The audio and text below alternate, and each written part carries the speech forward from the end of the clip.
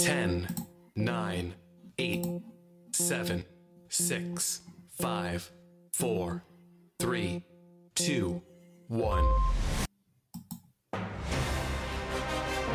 This is Teachers Talk Radio, and you are listening live.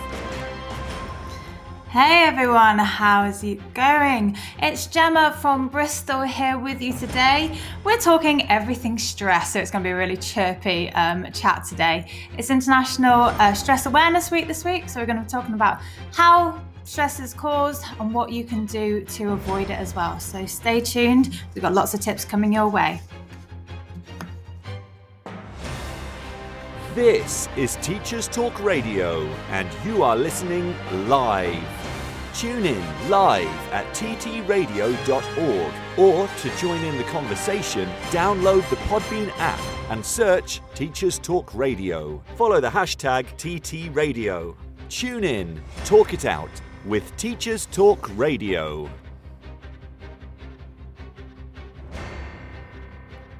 What I love as my second show, my nerves are like going like mad, the adrenaline is pumping.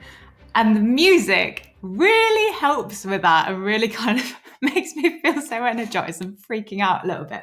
But hey, the music is gone and now it's just me. So I hope you guys have had a truly amazing half-term break, and I would love to hear from you how your half-term break was. And it's really quite ironic that as we come back into our new term, we're on the roll to Christmas, if it's okay to mention that word already. And interestingly, this is the week that is the International Stress Awareness Week. So we're going to be talking everything stress. Let's talk about stress, baby. I didn't sing it. I'm quite proud of myself there because I could have gone into the whole song. But it's all about the stress today. And what's really interesting for me is particularly like reflecting on my experiences as a teacher, the stress that I used to be under, it just felt quite normal. Like being stressed was a perfectly normal thing to be. And that normalizing of stress is kind of also the downfall. Now that I work with teachers to help them create those clear boundaries and love their job again, which involves reducing that stress and overwhelm, it's really interesting to see it from the other side. So I really hope that today's show will give you some inside tips and thoughts and ideas about how you can kind of manage the stress, because I think there is, I don't want to say inevitability, but there is kind of an inevitability about teaching at the moment and being stressed. Like, if you're not stressed, there's, people will probably question you a little bit. They'll be like, how are you not stressed? Are you doing something wrong? And then actually you start to question yourself. You're like, well, I'm not stressed about this. So does that mean that I'm actually the wrong one here? Should I be more stressed? And it's really interesting that it just becomes not only like your own kind of mind monkeys going around, but also kind of freaking out about what other people think about you being stressed or not as well. So, thinking about my own experiences as a teacher, like I just remember there were a few key things that stressed me out as a teacher, or and the interesting thing was I never seemed to actually learn from my mistakes, which is quite ironic in a way. So, first thing that I would love to know from you guys as I start talking about my experiences of stress is, what causes stress for you? What are the bits that really do crop up for you and kind of freak you out? And are they recurring, or have you learned to manage them or not? So for me, it was regularly that idea of the marking when the to-do list became too great. And I just became really overwhelmed with it and always just struggling to keep on top of it. And it felt like if I didn't stay on the teacher treadmill and just keep running on it, and if I kind of stopped and paused for a moment, suddenly like an avalanche of work would hit me that was never actually that surprising. Like, if it was a set of reports, well, I knew they were coming down the road, or, if it was a meeting, well, it had been in my diary for a couple of days, so I knew about it. But there never actually seemed to be this kind of learning in my head of that's happened before, therefore maybe I'll plan ahead this time. I just never really thought to plan ahead, which wasn't really all that clever, to be honest, now that I think about it. But I know that for me, marking was one of those things. Some of the bits I was very much on it, but like my year 13 and my year 12 essays, I always left those till last minute, because in my head they were like this big scary piece of work. And then my own insecurities started coming through. Like, I was like, oh my goodness, what if the kids are cleverer than me and I don't know how to mark this work, and actually they know more than me? And what if, and just loads of what if questions, like, what if they write in a style that isn't how I've taught them, and how do I say that that's good, and is it good? And I think that then whole existential part of it used to come in of, is there a right or wrong way to write an essay question? Well, yeah, obviously there is, but if I've taught them in one particular way but they've done it in a different way, is that still valid? And all of these kind of basically questioning my own ability as a teacher, essentially. And so I used to avoid it, really did avoid it, and left it till last minute, because it was a general rule in my school of, a fortnight turnaround, particularly with like essays and things like that. So I'd leave them last minute, and then I'd just find it really stressful. And it was just like, why didn't I just learn from that? If I got them out of the way, or if I broke them down into chunks, so like marked a couple each day, it made it a lot less scary. Why didn't I just do that? And another thing that really stressed me out as a teacher was that prospect of contacting home. If a student had misbehaved in my lesson, not only was a part of me going, oh, now you've made me do the behaviour management process, and now I've got extra work because I've got to call home and I've got to talk to your parents, etc., etc.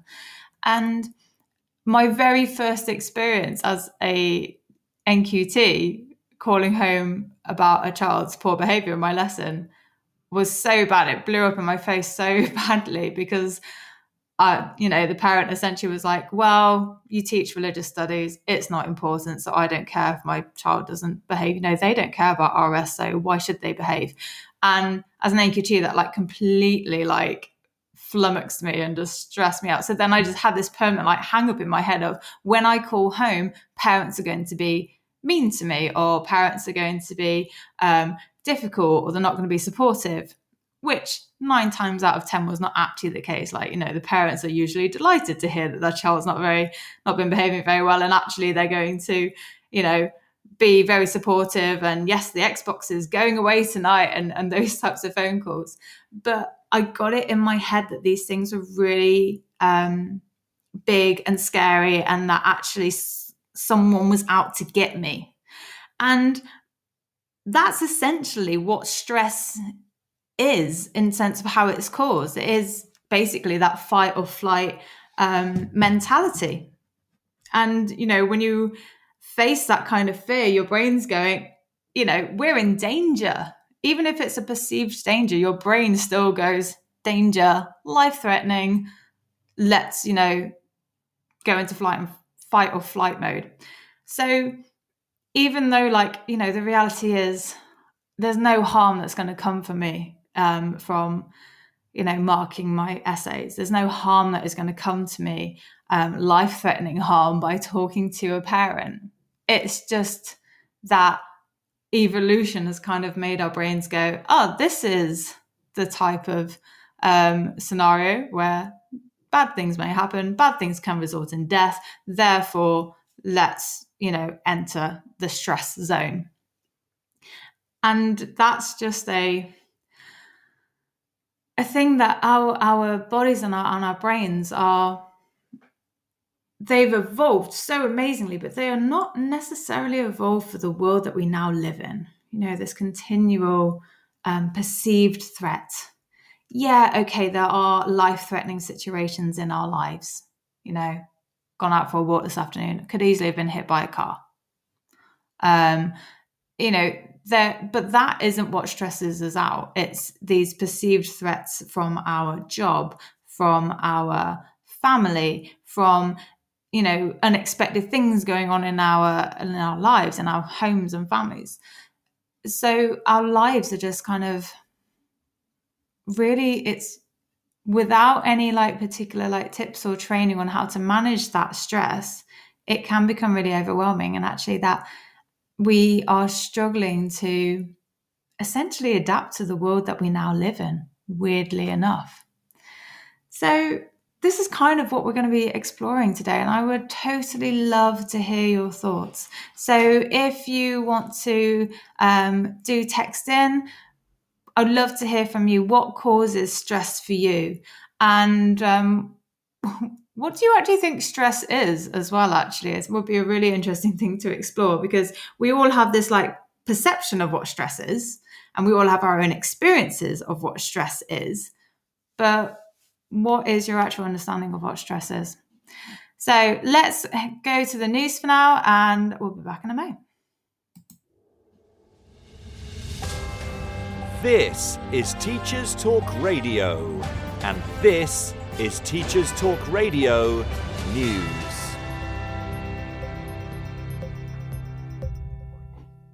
This is your latest Teachers Talk Radio News with Gail Glenn.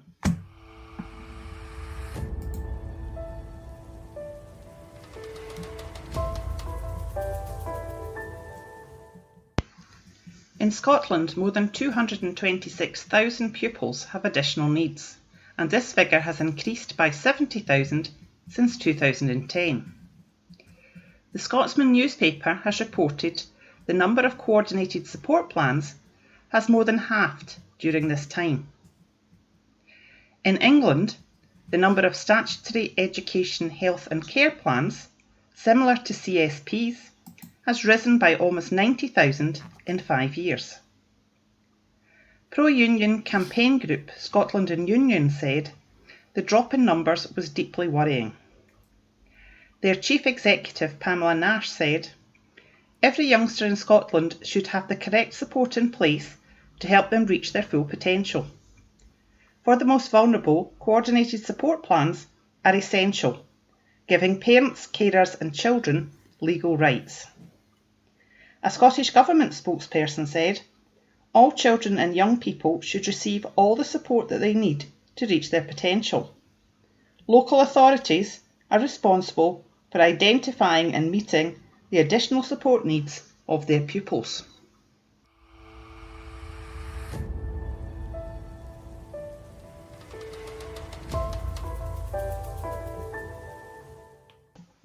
NHS teams in England are set to visit over 800 schools next week to offer all 12 to 15-year-olds a COVID-19 vaccination.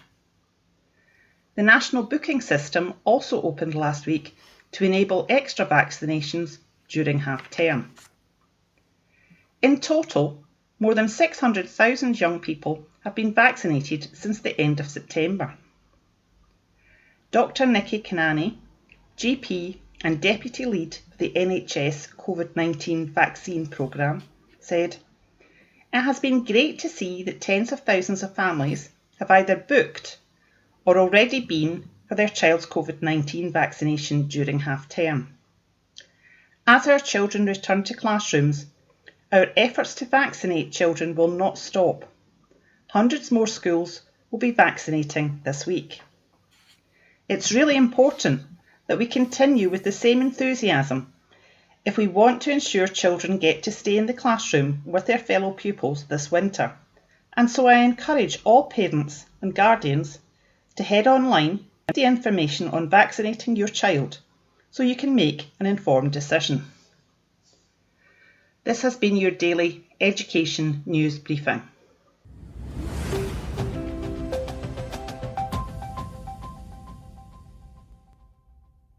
Need support with your phonics teaching?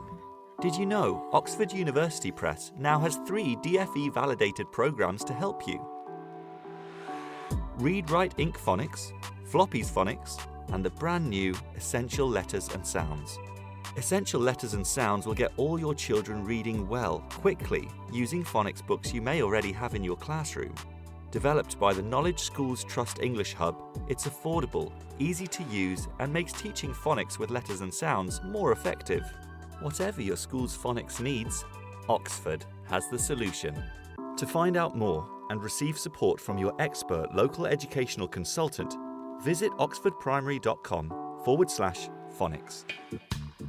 Hello everyone and welcome to the History Hotline, the hottest line for all things Black history and beyond. I'm your host Deanna Lynn Cook, making space for honest conversations about Black, British, Caribbean and African history. Here to teach you all the things left out of your school books. Make sure you subscribe to the History Hotline on all good podcast platforms. Follow us on social media at the History Hotline on Instagram and at the History HL on Twitter to find out about new upcoming episodes. Do you struggle with people pleasing? Is it a constant battle managing different and difficult personalities? Why not inspire, challenge and empower your team through the MAL CPD Essential Coaching Skills for School Leaders course, or gain practical skills to become a strong and compassionate leader through the Assertive Leadership and the Emotionally Intelligent Leader courses.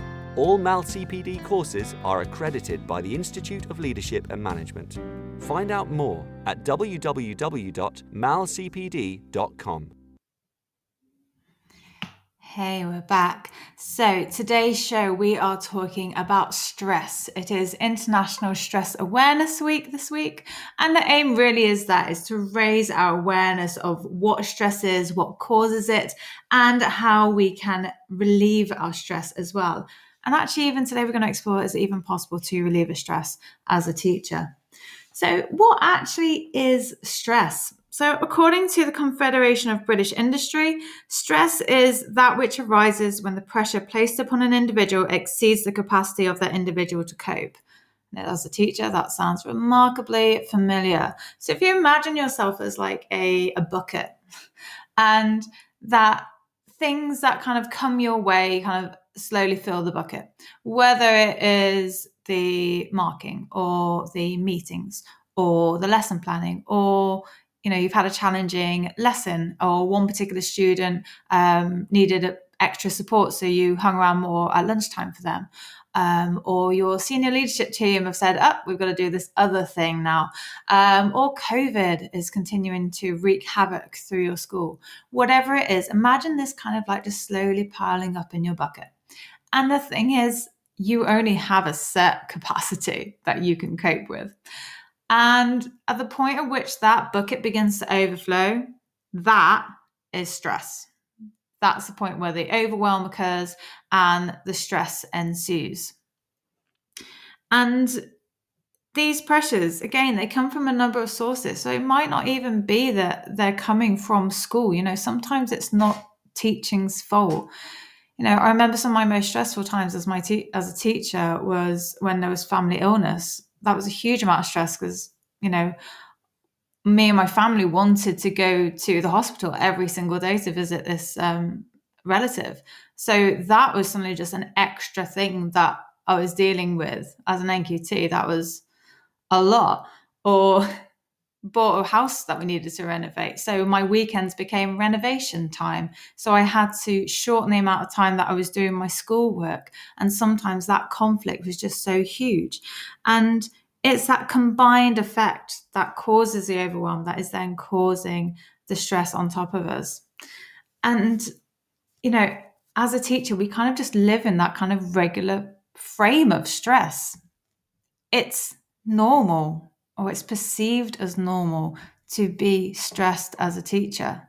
So much so that it becomes normal and then a little bit like underrated. And I don't mean underrated as in like stress is so awesome, we should celebrate it all the time, kind of underrated. But in the sense that, it's no longer deemed a problem or something to be concerned about, that there are other things going on that require attention.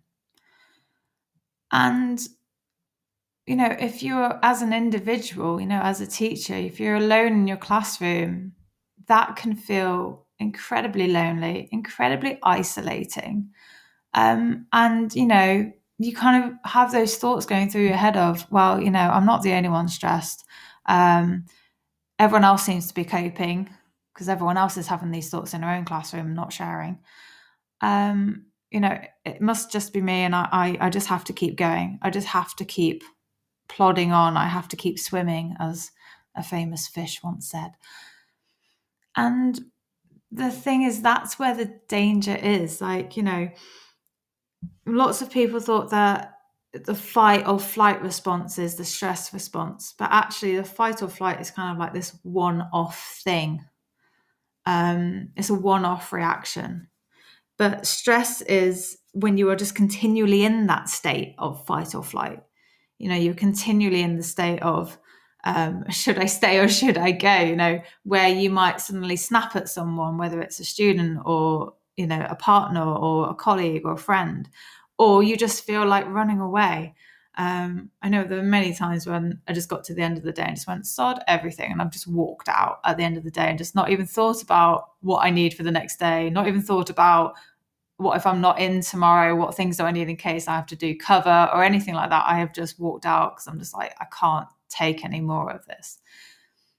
And that's then where the stress is. It's that continual state of it. And as teachers, I mean, certainly from my own experience of what I've seen, there's kind of like two camps when it comes to teachers and stress. There are the deniers, the ones who just kind of go, there's nothing wrong. I'm fine. I'm absolutely fine. I can cope with anything. And, you're stood there going, you have just spontaneously started crying in my classroom, which, is kind of a typical sign of stress. And isn't, people don't spontaneously cry for no reason. Generally, something has triggered it, even if it's simply the bucket has started to overflow and it was no particular thing that's caused it. And that's the deniers, or the people in denial are a really fascinating bunch because they're so resilient. They've got to keep going. But the thing is, the destination of that road is burnout. There's no other destination. You physically and mentally and emotionally cannot keep doing that to yourself.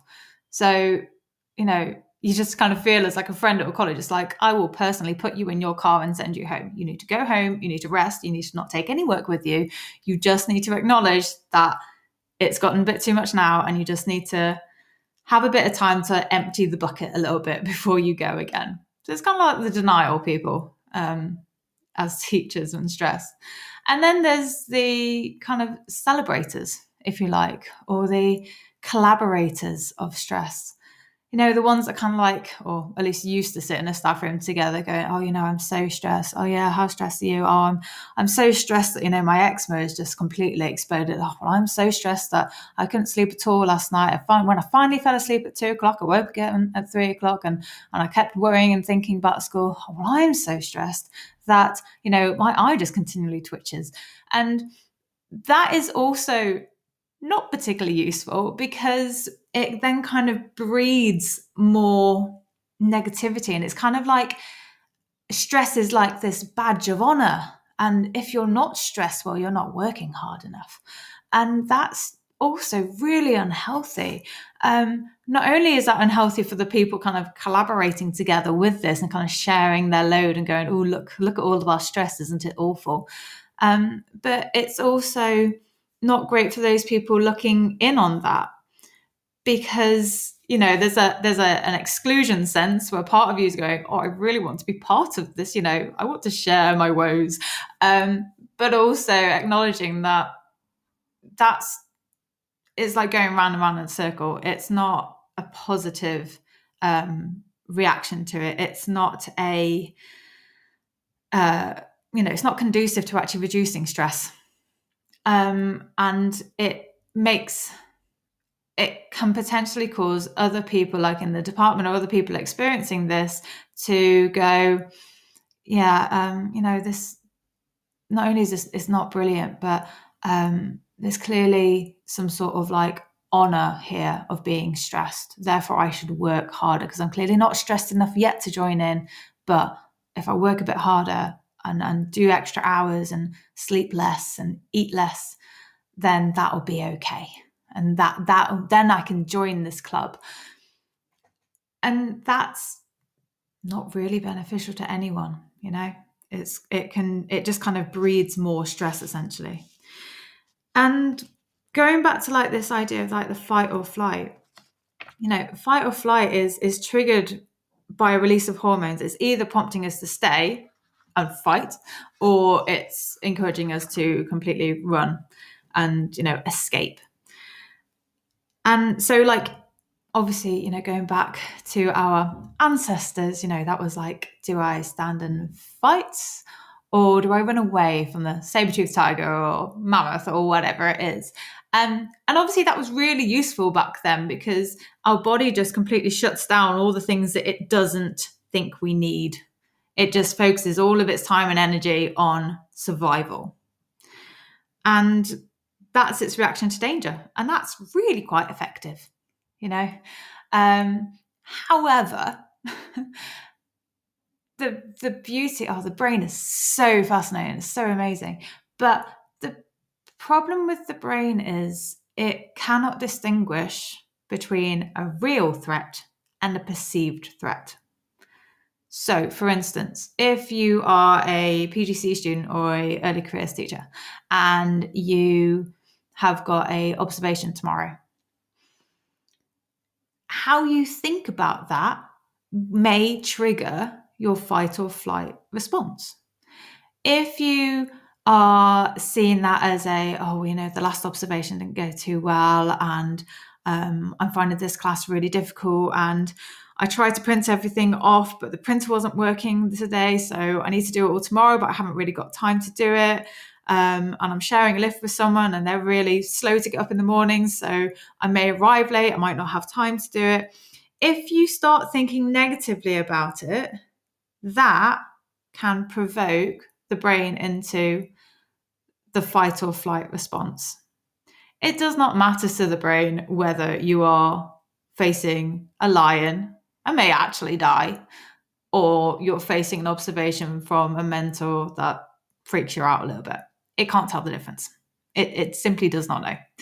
And that's then where this whole modern day fight or flight comes into it, because we're not really in danger most of the time, particularly in this country. We're very fortunate to have what is generally a very safe environment for us to live and work in. But our brains haven't kind of caught up with us through the evolution yet, and simply just see any kind of threat, anything that we perceive as a threat, to be a threat.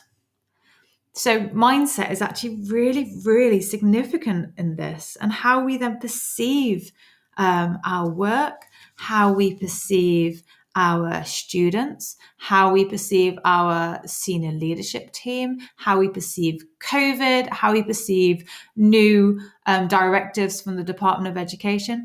All of those can trigger that fight or flight response, because it's about how we see these things and how we perceive them to be. And this is then really fascinating, because it goes into the fact that what we think about influences how we feel about something, which then influences how we act about something as well. So if I go back to my example of when I used to avoid my year 13 marking, I thought it was going to be a really big task. So I felt anxious about it. And as a result of that, I then avoided it, which then made me think, it's even worse of a situation, because it's, the deadline is reducing and the pile of essays is not going down, which then makes me feel more stressed and anxious about it. And also perceiving, feeling negative about my own ability to be organized and plan and mark altogether, which then makes me avoid it even more.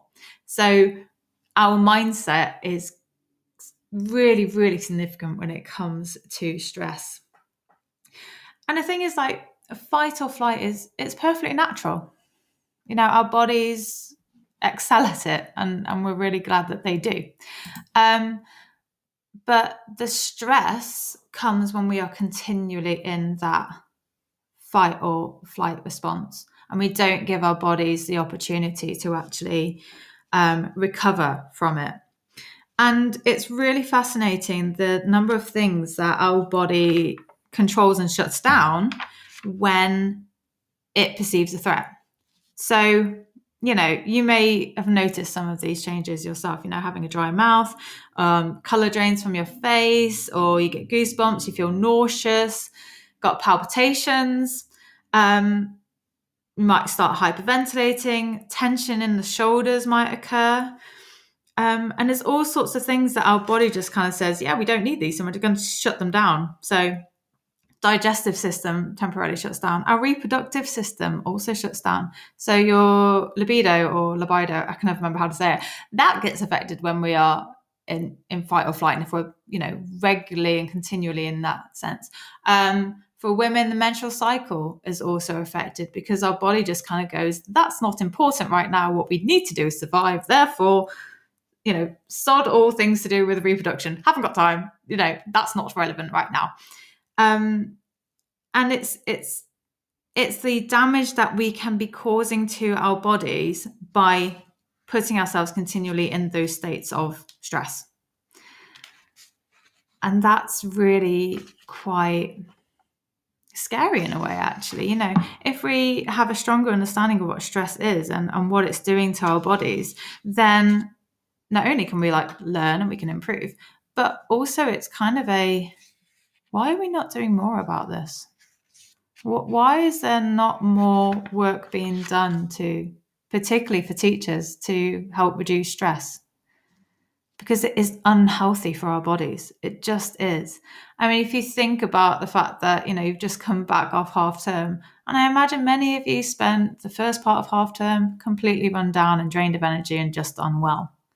And it's because the immune system is something that is also temporarily ignored if we're in stress mode, if we're in that fight or flight response. The body just kind of goes, well, there's... If we're about to die, well, there's no point in dealing with the immune system because the disease won't kill us fast enough. Therefore, let's just, deal with the immediate crisis in front of us. So it's really significant and really interesting that we aren't doing more about this, really. And also, it's interesting how we also identify stress as well. And I did actually go through a how do you identify stress questionnaire, and it was really I was and I did it from the perspective of when I was a teacher. I like to think I'm not stressed, but I'm probably stressed in a different way now that I work for myself. But there's the psychological signs, the emotional signs, the physical signs, and behavioral signs as well. So some of the psychological signs that I experience, and maybe you also experience when you're stressed, inability to concentrate or make simple decisions, just that decision fatigue, and just, simple decisions like, what do you want for dinner tonight? I cannot do those simple decisions. Easily distracted. So do you ever find yourself in those moments where you're feeling stressed and there's one particular thing that's stressing you out, whether it is, I don't know, let's come up with a scenario that you've just finished a lesson with a bunch of year nines who really pushed every single button you have. They just seem to know where the buttons are.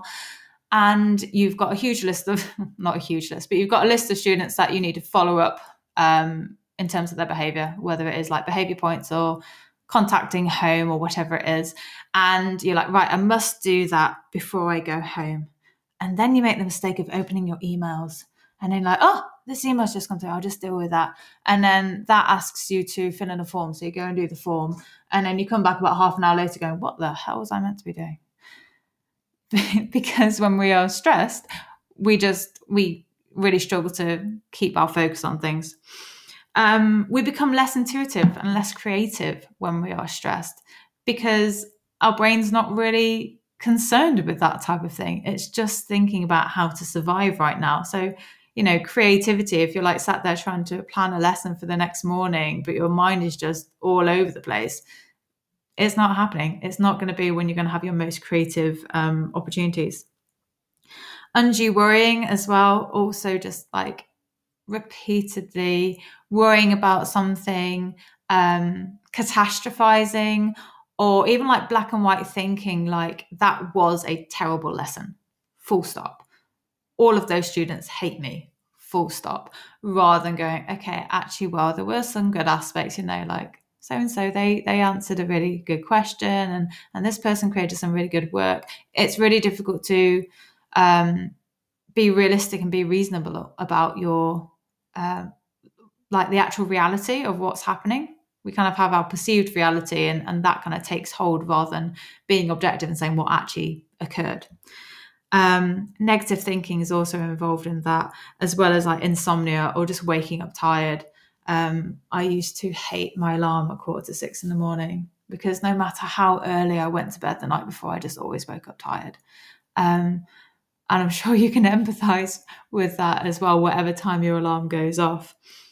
And there's loads of emotional signs of stress as well. So being tearful, irritable, mood swings. So you're just manically happy, and then all of a sudden you're just like, there's just no point in anything. Being extra sensitive to criticism, I think, is a really relevant one for teachers, because, you know, if we're feeling stress, you know, if you've got that lesson observation tomorrow and you're really stressed about it ahead of that, you know, you're not going to be so receptive to constructive criticism the day after, or, you know, after the lesson. And you can end up being quite defensive.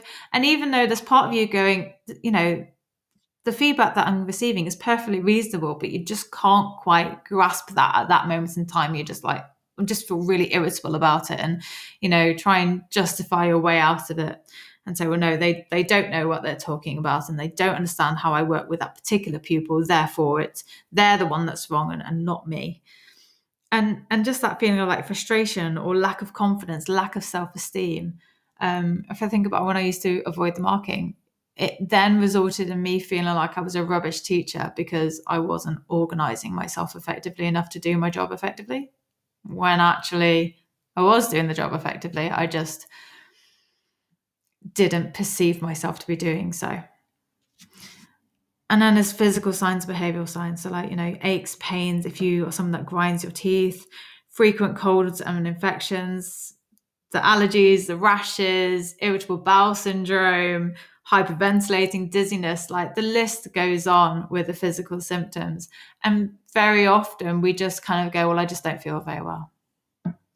And we don't necessarily acknowledge what is causing that feeling of unwell. And remember, if we are continually in fight or flight, it is a reminder, it's a useful reminder to remember that our immune system is temporarily shut down when we're in fight or flight mode. And if we are then continually in that fight or flight mode and not giving our body the opportunity to recover from that, then that's where illness comes in. And then the behavioural signs, again, they are really particularly fascinating, because it's our coping mechanisms and how we then cope with stress. And I would love to hear, how do you cope with stress? For me, chocolate every time. And if anyone got in the way of me and my chocolate, I was not a very happy person at all. I love that, Tom. I cope badly. I love the honesty there. You cope badly. Yeah, it's, you know, and it's then that kind of like, if you imagine like a dog with a bone, and this kind of goes back to like the people who deny that they're stressed, they just doggedly keep on going with whatever's bugging them or whatever's stressing them, or just their work in general. I mean, I even did this earlier today, which isn't very good of me. I'm working on a resource about stress and overwhelm, actually, and it would not work. And rather than going, I'm going to walk away from this for 10 minutes, I just kept on going with it.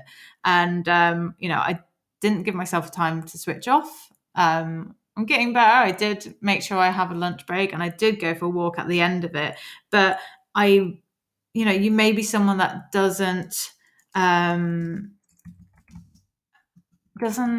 like give yourself permission to switch off.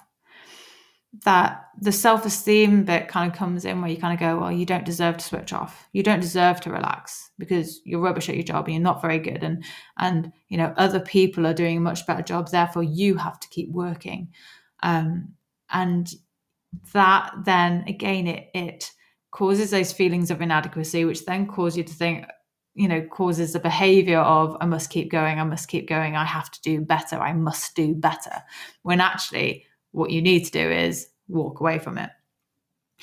You may have an increased reliance on a particular substance, whether it is alcohol or cigarettes or chocolate in my case, or caffeine, or even like, other kinds of drugs. It's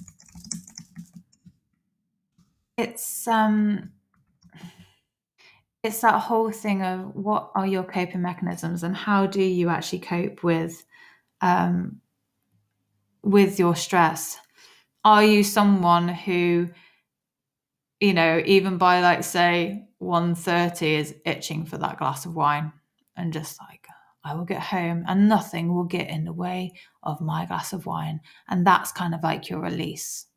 Or maybe, oh my goodness, I love this as a response. It's great. Lenice, I sorry if I pronounce that wrong, loves to do karaoke. That is a positive kind of coping mechanism. There is zero harm with karaoke. I love it. But if you're kind of like, the chocolate intake goes up or the smoking goes up, those are negative coping mechanisms. I love the fact that Anissa likes to sing. That's great. I'm totally with you on that. If I stop singing, that's when I know that I'm stressed, actually. So if I sing, I'm in a better mood. So it's good to keep an eye on what's going on for you.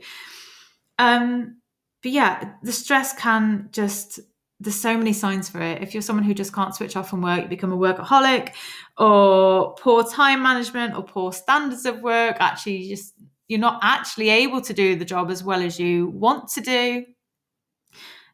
If it actually then becomes to just avoidance, absenteeism, whether it's due to ill health or actually just, I can't face today. I just can't face today. And I remember doing that once, and that wasn't my best moment, where I got into school and it was only when I got into school that I went, this is a mistake. I shouldn't be here.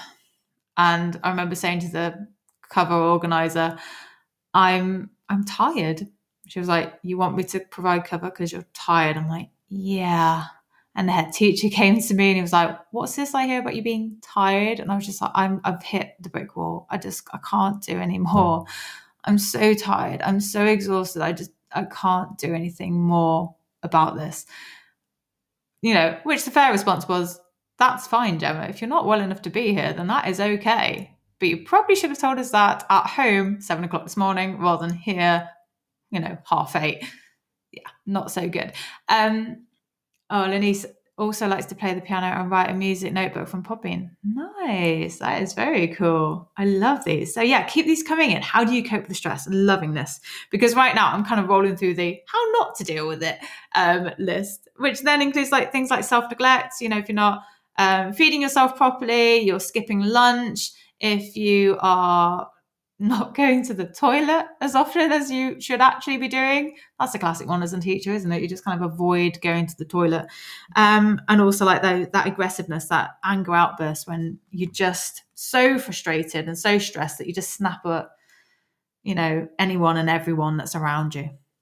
Okay, I'm going to take a quick break from the talking. Afterwards, we are going to be talking about the impact on teachers specifically. So we're going to be looking at COVID. I'm also going to be looking at the Teacher Wellbeing Index from Education Support in 2020.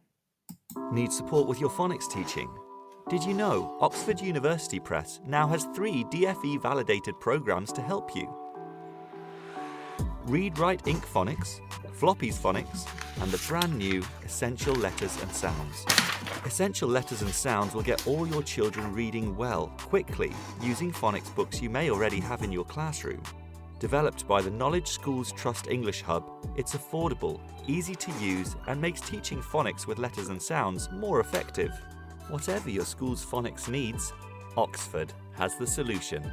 To find out more and receive support from your expert local educational consultant, visit oxfordprimary.com/phonics. Hello everyone and welcome to the History Hotline, the hottest line for all things Black history and beyond. I'm your host Yana Lynn Cook, making space for honest conversations about Black British, Caribbean and African history. Here to teach you all the things left out of your school books. Make sure you subscribe to the History Hotline on all good podcast platforms. Follow us on social media at the History Hotline on Instagram and at the History HL on Twitter to find out about new upcoming episodes. Do you struggle with people pleasing? Is it a constant battle managing different and difficult personalities?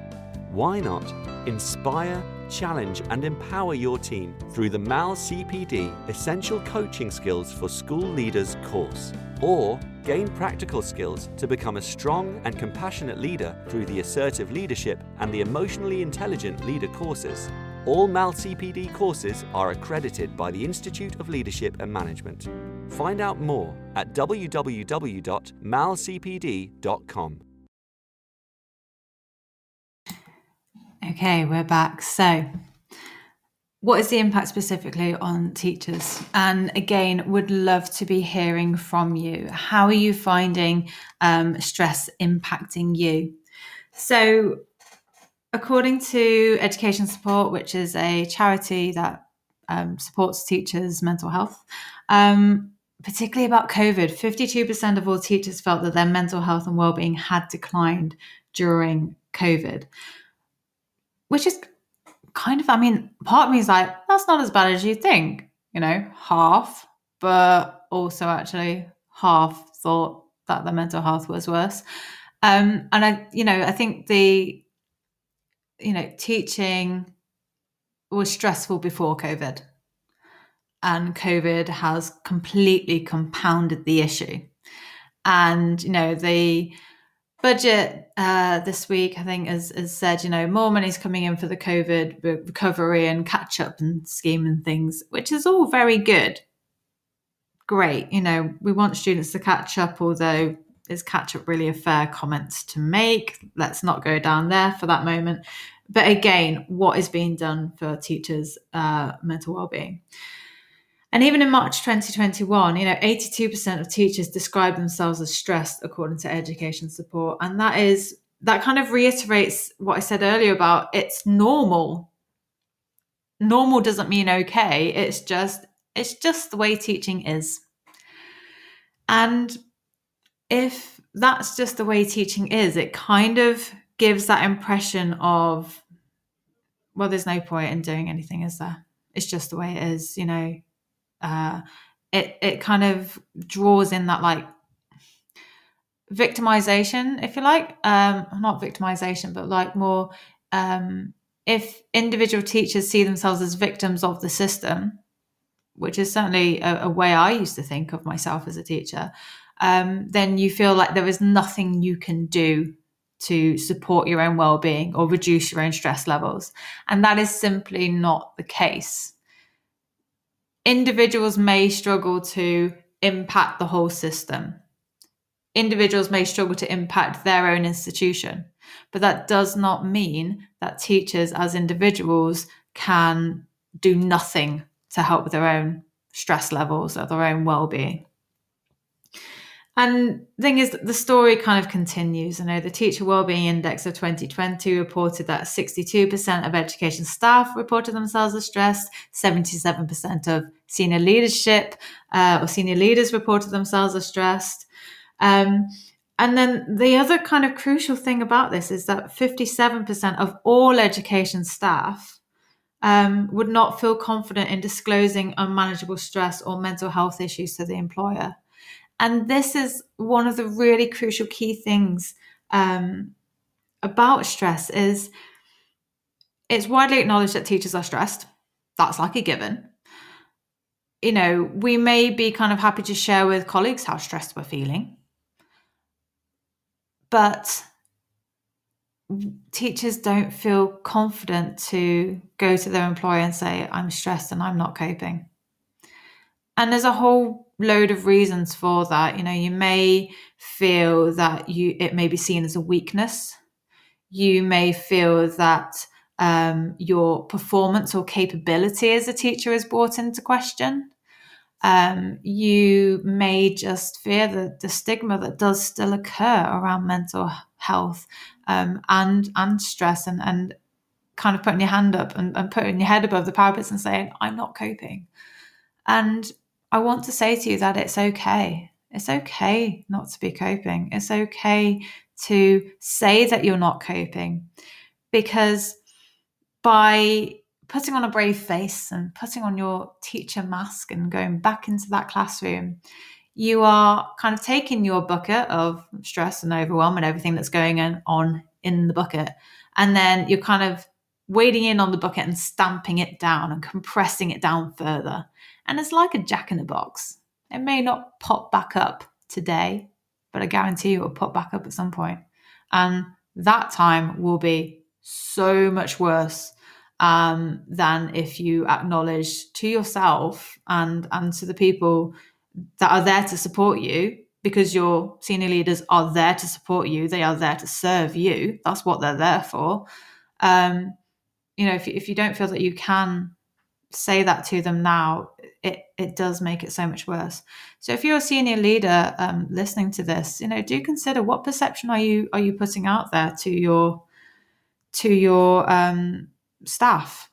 Are you giving the impression and being open that it's okay to express well-being concerns?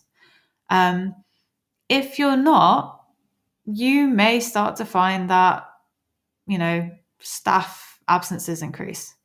You'll find that staff retention declines, because if people don't feel safe anywhere but safe in their workspace, then they're not going to stick around. The beautiful thing about being a teacher and living, in this society is, if you don't want to do something anymore, you can find something else to do. So as senior leaders, it's actually really important that we do prioritize teacher well-being and teacher stress, and kind of open that can of worms and talk about it. And it's really interesting, another stat from Education Support that came out, I think, this week. And this is for higher education. That 78% of academics and related staff in higher education believe that psychological health is not seen as important as the same importance as productivity. So essentially, productivity is seen as far more important than psychological health. And again, that is it kind of really annoys me. gets my wick, I suppose, because if you do not have staff that are able to be open about their well-being and are looked after and cared for and see around them that well-being is valued, then your productivity, well, there's just no point. Productivity will go down. Your staff numbers will go down. And if you're not seen to be looking after your staff, then that's, productivity just goes completely up the chute. So if you want to have good productivity, you've got to have good staff well-being.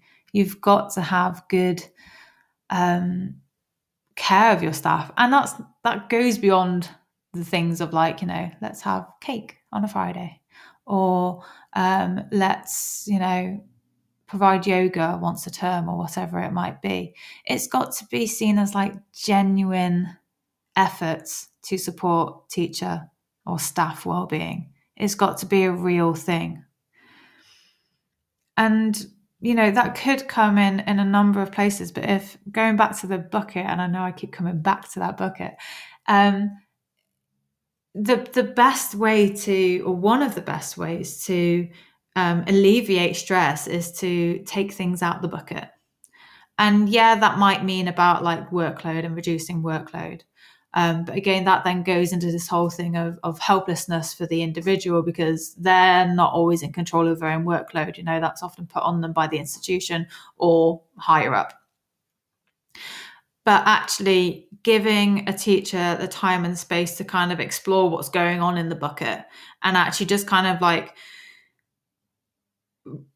it's kind of take out or offload any emotions or mental stress or strain around anything that's in the bucket. So, very often, the workload goes in the bucket and it causes more stress and, can help build on the overwhelm that inevitably comes if the bucket is left unattended and just allowed to overflow.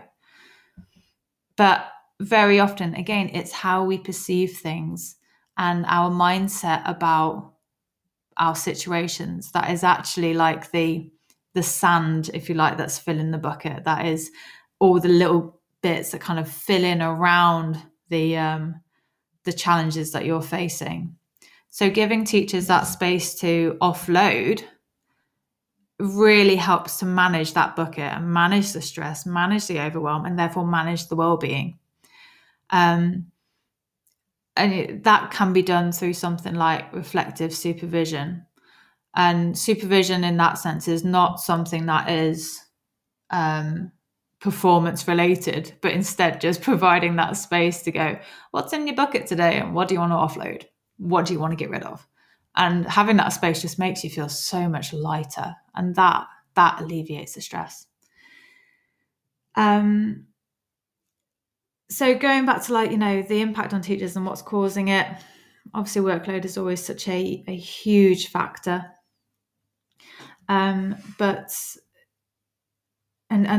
also the fact that 52% of professionals and 59% of senior leaders are considering leaving the profession due to the pressures on their health and well-being. And that is huge. That's really bad. And I saw a statistic that was reported in Forbes in June this year that actually 1 in 6 teachers are leaving their first year. And 1 in 10 teachers are in their first year of teaching, I believe. I may have gotten that wrong. But the significance of that is, the education system relies so heavily on new blood that if the new blood is leaving after a year, our retention crisis will simply continue. So well-being is really a huge and key part of how we can protect and look after ourselves and each other and our staff members as well. Okay, we're coming up to 5 o'clock, so let's pause for the news and we will come back and continue this discussion in a moment. See you in a sec. This is Teachers Talk Radio, and this is Teachers Talk Radio News.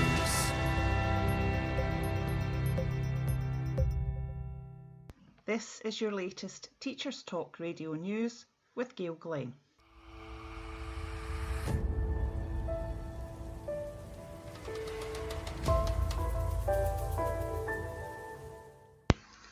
In Scotland, more than 226,000 pupils have additional needs, and this figure has increased by 70,000 since 2010.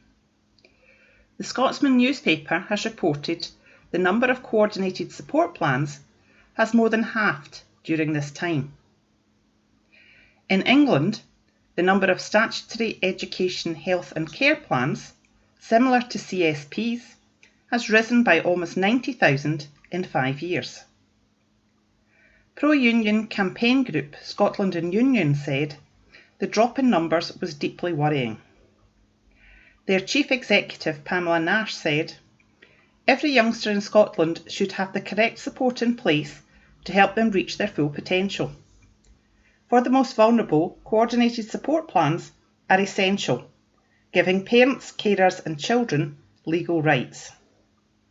A Scottish Government spokesperson said, "All children and young people should receive all the support that they need to reach their potential. Local authorities are responsible for identifying and meeting the additional support needs of their pupils."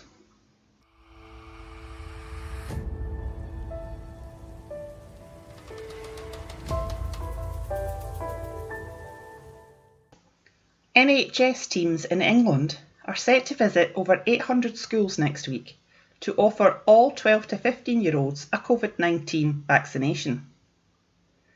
The national booking system also opened last week to enable extra vaccinations during half-term. In total, more than 600,000 young people have been vaccinated since the end of September. Dr Nikki Kanani, GP and Deputy Lead of the NHS COVID-19 vaccine programme, said, "It has been great to see that tens of thousands of families have either booked or already been for their child's COVID-19 vaccination during half-term.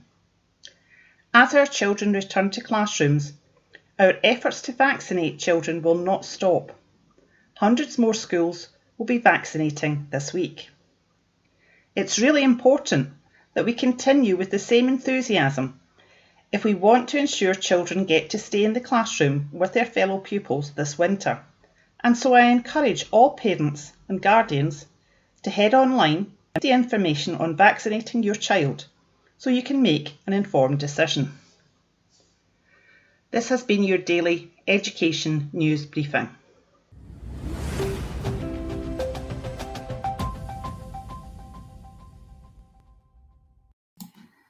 Hey, we're back. So I would love to hear from you. Do you think that individual teachers can help their own stress levels? And do you think that individual teachers can make changes that are valuable and worthwhile to their own individual lives, especially to reduce the stress and enjoy teaching even more? I was reading a really fascinating article on TES yesterday by David Murray, who talks about, why we truly need to deal with teacher stress. His main argument is the fact that, the education system is kind of like the canary in the coal mine. Like, it gives an impression of, what's happening in education right now will ripple out into the rest of society. But there were some also other really interesting points that he raised that I would love to raise with you as well. And I'd love to know what you think. First of all, he reports that in 2015, Sir Kerry Cooper of the University of Manchester suggested that teaching is in the top 3 most stressful occupations, alongside healthcare and uniform services. And, the usual list of things are cited as to be causing stress, the workload, student behaviour, over-scrutiny, pay. Don't know if you heard in the budget, initial teacher pay will go up to £30,000. No date as to when that will be, and schools will need to provide that. Another aside, I'm not really sure that pay is going to reduce stress. But yeah, that's my own thoughts. But his thoughts about what we do when teachers have a stress reaction was really fascinating for me, because he said that, there's a focus on the individuals, and that can quickly start to feel like it's tipping into a matter of capability, and that the problem is localized with them. And I totally agree with David that it isn't a localized problem, and that it is unreasonable and unfair to say that a teacher's performance is brought into question when they're feeling stressed. Because yes, admittedly, a stressed teacher may not perform as well as an unstressed teacher, but it is not, first of all, questioning a person's capability is not going to improve their stress levels. But also, secondly, it's kind of like taking the stick of stress and hitting them a bit more with it. Instead, actually, we need to be caring towards those individuals. The argument that David is making is that the system needs to change. And I don't dispute that at all. However, by saying that the system must be the change, and that must be changed first before we help individual teachers with their stress, is just kind of removing that responsibility of the individual, but also responsibility of the support within that school for that individual and the institution as a whole. It just removes responsibility from them. And again, it reiterates that, well, this is just the way teaching is. And if you're stressed, then that was very naive of you to think that you wouldn't be stressed and that you would cope with it. And I certainly experienced that when my panic attacks started, because I felt like an idiot. I felt like, why on earth did I think I could cope in this job? it's actually, you know, everyone said it was stressful, and I kind of went, oh yeah, I know, but I'm sure I'll be fine. And I was fine for a few years, and then I wasn't fine. And, you know, it then reiterates that sense of shame that you can feel that you're not coping. That's your fault. You know, everyone else is just about hanging on, so you should be as well. And again, that then reiterates that lack of self-esteem, which just compounds the problem of stress rather than actually supporting or alleviating it. And David Murray does raise a really valid point. You know, he uses this quotation from Archbishop Desmond Tutu that there comes a point where we need to stop just pulling people out the river. We need to go upstream and find out why they're falling in. And that is, again, completely true. You know, the system does need change, but that doesn't mean that we stop helping the people in the river, or that we just kind of go, well, they're a lost cause, and watch them drift past us. There are things that we can do as individuals, but also, you know, as senior leaders or as colleagues that can help alleviate their stress. And that reflective supervision that I discussed earlier is really good for that, because it is just a space to empty that mental and emotional bucket. And it'd be really interesting to hear if you have any experiences of that, because it does leave you really revitalized, because you just have that offload, you know, just to have that moment where someone isn't judging you. It's a confidential space, and you are just able to just be yourself and just kind of say what's going on for you. And that is often just what's truly needed, is actually having that permission and that ability to say what's going on, and have that space. And it'd be really good if schools provided that to their staff. I'd be interested to hear, have you experienced that? So let's actually start exploring what will alleviate stress. And I would love to know from you, how do you alleviate stress? For me, it's always a walk. I have to get out of the house. If the weather's particularly bad, I will literally just pace up and down in my house, just go to the front door, to the back door, back again, which may look very manic because it's not really that long a space, but it's just kind of releasing that nervous energy, which I find so beneficial. But like, tip number one for you, know your priorities. Like, in that moment where you're stressed, take that step away and go, right, what is important right here? What is the important thing? Is it these emails that have distracted me? Is it, you know, emailing this parent about the poor behavior of their student that day? Is it the marking that needs to be done for tomorrow morning? Like, what is it that is your priority? And then say no to everything else. Focus on one thing at a time. The worst thing in a way about stress is, you know, in particular if you're in the flight response, is what you want to do is bury your head in the sand and run away, which would be a very interesting image, running away whilst having your head in the sand. But the main thing that actually really helps is to face whatever it is head on and say, right, I'm going to deal with this. So like, I always felt better after I'd done my marking. What a surprise. I knew that every time, but I kind of forgot every week as well. Never mind. And it's kind of, yeah, what is the thing that is causing you the most stress right now? And what can be done to alleviate that? So it might be that you renegotiate it. So say if you've got a lesson observation tomorrow maybe, and you're just not ready, or you're just feeling too overwhelmed about it, see if you can renegotiate it. Do it next week instead. Delegate if you can. So really good thing with like marking, get the students to mark it for you. You know, create a quick crib sheet for them and get them to do the marking. Delegate. It is not a dirty word in teaching as far as I'm concerned. And if there is no like way around it, you know, like that going on a bear hunt thing, if you can't go over it and you can't go under it and you can't go around it, then you're just gonna have to go through it. Which I think was like the one going through the squelching mud or something in the book. You've just got to face it head on. Because if it is simply that you are the one that has to do it, then just do it. Set yourself a timeline or a time block and just get on with it. And, stick to that boundary. I'm always talking about the boundaries. Having a boundary to say, right, this is the set time that I'm finishing work today. And it doesn't matter how much work I've done. I'm going to, switch off the computer and I'm going to go home at this time. And giving yourself that permission to prioritize your own well-being and have those boundaries and switch off from school is a huge impact. What else helps to reduce stress? I mean, just generally being aware ahead of time what stresses you out.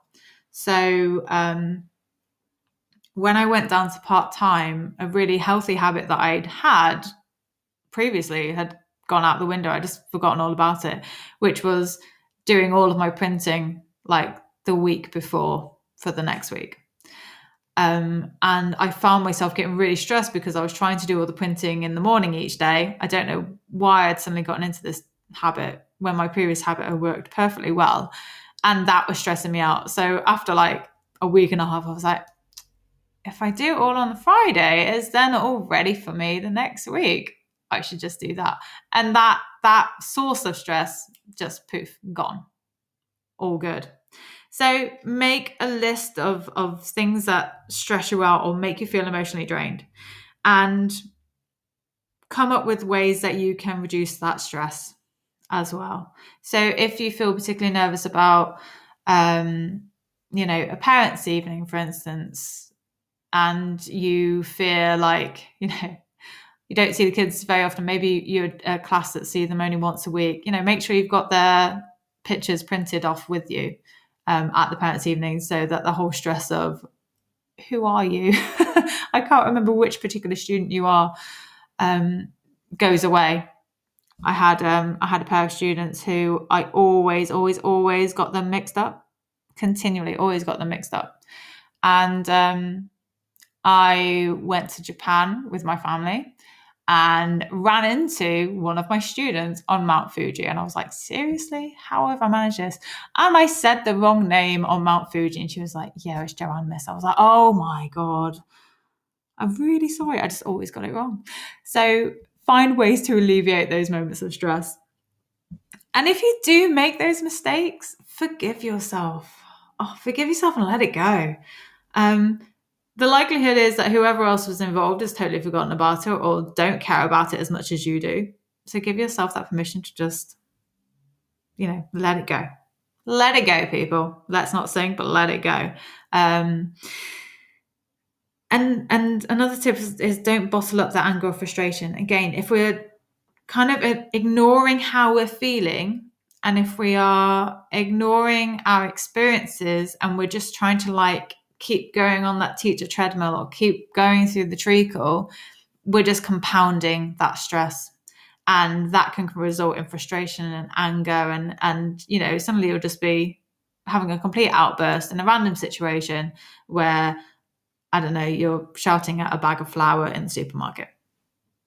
Not something I've personally done, but, it comes out in any way. So don't ignore it. Don't bottle it up. Have those moments where you can unpack that, whether it is you've had a difficult lesson, you just go vent in the faculty office for 2 minutes, or you vent to your partner or friends or whatever it is. Make sure that you've got those people around you who are just happy to just let you vent for a moment and get it out your system.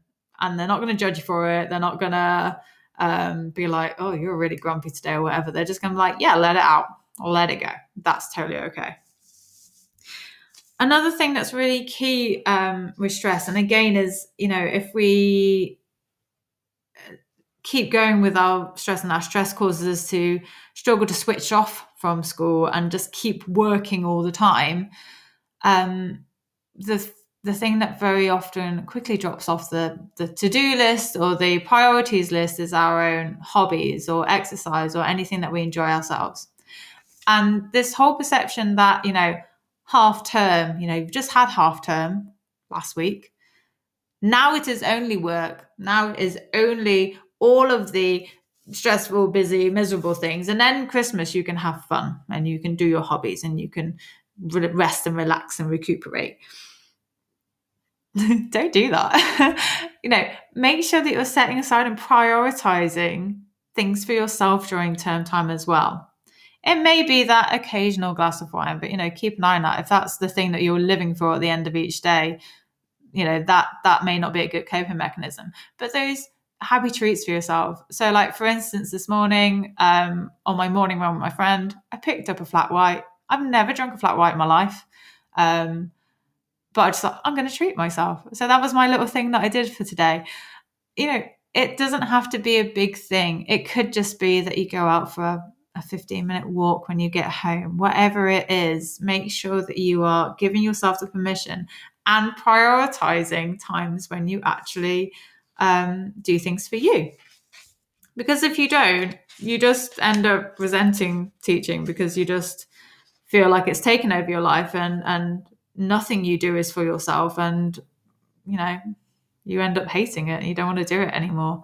Find the balance. The balance does exist. Find it for yourself. Another really useful tip for you is actually to practice gratitude. And that is then tackling that negative perceptions or negative thinking. And like I said before, with our mindset heavily influences our brain's response to situations. Negative thinking or negatively perceiving a situation can trigger that flight or fight response. And if we can perpetually in that state, then that's when we are stressed. So practicing gratitude really just trains your brain to look out for the positive things. A really useful mantra that I learned as a kid, and I still try and remember to use most days, is I believe something wonderful is going to happen to me today. And if you kind of go around with that thought in your head, when something wonderful happens, you're like, hey, maybe this is the wonderful thing that's going to happen to me today. So you are training your brain to look out for positive things rather than negative things. And that alleviates the stress, but also actually kind of increases those happy thoughts and happy moods. And again, how we think influences how we feel, and that then influences how we act. So it's a really kind of simple little technique to use. So practicing gratitude, have a gratitude list each evening before you go to bed. Write down 3 things that you're grateful for.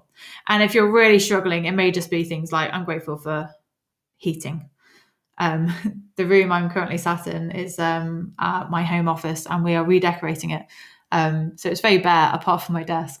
And taking the radiator off the wall so we can paint behind the wall, or paint the wall and paint the radiator. And my goodness, it's freezing in here today. So I'm going to be grateful today for heating.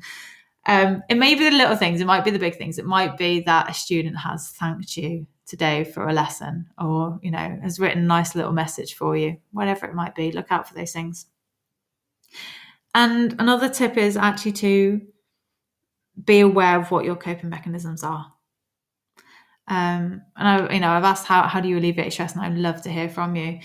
But if you are someone who is relying on drinking or smoking or any sedatives or stimulation, chocolate, whatever it might be, those offer temporary relief, but they're not going to solve the problems.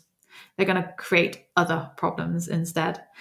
So that can cause further, mental, physical health problems in the future. So create new coping mechanisms. A brilliant one is like exercise, going for a run. Even when you don't want to go for a run, remember that you feel great at the end of the run. Doing knitting, doing mindful colouring, whatever your coping mechanism is, mindfulness, really, any of those things can be a great coping mechanism. It doesn't have to be a negative response. So, yeah, those are some ways that you can alleviate your own stress levels. Let's go to the adverts, and we'll keep this discussion going afterwards. Need support with your phonics teaching? Did you know Oxford University Press now has 3 DFE validated programs to help you? Read Write Inc Phonics, Floppy's Phonics, and the brand new Essential Letters and Sounds. Essential Letters and Sounds will get all your children reading well, quickly, using phonics books you may already have in your classroom. Developed by the Knowledge Schools Trust English Hub, it's affordable, easy to use, and makes teaching phonics with letters and sounds more effective. Whatever your school's phonics needs, Oxford has the solution. To find out more and receive support from your expert local educational consultant, visit oxfordprimary.com/phonics. Hello everyone and welcome to the History Hotline, the hottest line for all things Black history and beyond. I'm your host Deanna Lynn Cook, making space for honest conversations about Black British, Caribbean and African history. Here to teach you all the things left out of your school books. Make sure you subscribe to the History Hotline on all good podcast platforms. Follow us on social media at the History Hotline on Instagram and at the History HL on Twitter to find out about new upcoming episodes. Do you struggle with people pleasing? Is it a constant battle managing different and difficult personalities? Why not inspire, challenge and empower your team through the MAL CPD Essential Coaching Skills for School Leaders course, or gain practical skills to become a strong and compassionate leader through the Assertive Leadership and the Emotionally Intelligent Leader courses. All MAL CPD courses are accredited by the Institute of Leadership and Management. Find out more at www.malcpd.com. So we've been talking about stress in today's show, and tomorrow is International Stress Awareness Day, and this week is International Stress Awareness Week. I'm really hoping that you have learnt some things about stress in this show today. It's one of those things that we just kind of take for granted, particularly as teachers, because it's just quite a regular state that we find ourselves in. And it's not really surprising, 82% of teachers describe themselves as stressed. It's just one of those things at the moment that there's that sense of inevitability about it, that, it's teaching equals stress. I mean, 82%, we're not far off 100%. We're not far off saying, yes, teaching is stressful. I'm a teacher, therefore I'm stressed. But actually there are ways that we can support our own well-being. There's ways that we can alleviate our own stress. And it's really just a case of coming up with whatever works best for you. It may be that you find your stress alleviated by spending time with friends and family. It might be that you alleviate your stress simply by, prioritizing the basics like eating healthily and regularly and making sure that you get enough sleep each night. We can alleviate our stress through organization, making sure that everything's ready the day before for the next day, or plotting out when we're going to do certain bits of work, plotting in times that are like buffer zones, rather than saying I'm going to do this piece of work at this time, kind of leaving it spare and empty for when the emails come, I will deal with them in that session. Or, that's the time when if anyone's come to me asking for information or wants to talk to me about something, that is the time when I will go back to them and say, I'm free now. What can I do to help you? It's building a life that teaching fits around, but also fits around your well-being. And this is what I'm really passionate about. This is what I do now. I help teachers to create clear boundaries and love teaching again, because my experience of burning out and dropping out of teaching was, well, horrific. It wasn't a positive experience, but I don't want other people to experience that. So if any of these tips or thoughts or ideas have been beneficial for you, please let me know, because it's good to be there for each other and to help each other. And, I want you to know that you're not alone. If you're listening to this on replay and, it's the end of the day and you are just sat in your classroom by yourself, kind of slumped over your desk, exhausted at the end of the day, you're not alone. What you can't see is that other people are doing it in other classrooms in your school and across the country. But it doesn't mean that it's not inevitable. It may feel inevitable at times, but actually there are things that you can do to help alleviate your own stress. And we've explored these today, knowing your priorities, being aware of what actually stresses you out, forgiving yourself if you've made any mistakes or messed up, and talking to people and not bottling up how you're feeling are all really crucial ways that you can support your own well-being. And talk about that with your colleagues as well. Get that conversation going, not the conversation where you're all collaborating with your own stress and my eczema's flared up, my eye continually twitches, I've barely slept, I'm finding more grey hairs, whatever the evidence there is for stress, but actually going to your colleagues and saying, I'm here if you need me, and being that kind of kind listening ear, it can make a huge difference to someone. And again, if you are that person in your school that does that, again, remember your boundaries, because what you then don't want to do is then take other people's stress on and they leave the conversation going, I feel so much better. And you're just like, good, right, okay, I'm now carrying my own stress that I had before the conversation. I'm now carrying yours as well. Again, remember your boundaries. Like, that's not something that belongs to you. Remembering that someone else's stress belongs to them and that your stress belongs to you, and that you are all, responsible for your own well-being, and that there are things that can make a difference for you. So I'm going to the end of my passionate spiel about stress and teachers.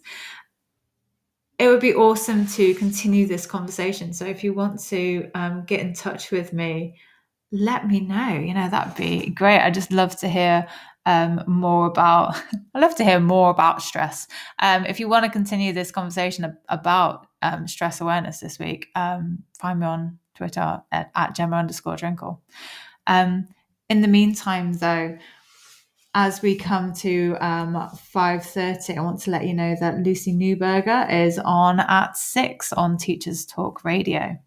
And you can find her through the Podbean app, or you can find her through the Teacher Talk Radio website.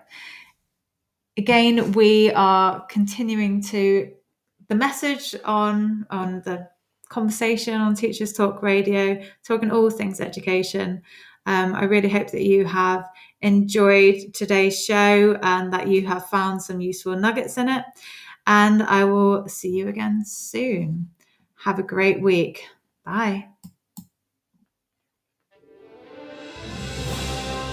You've been listening to Teachers Talk Radio. Tune in live and listen back at ttradio.org. We look forward to hearing from you next time on Teachers Talk Radio.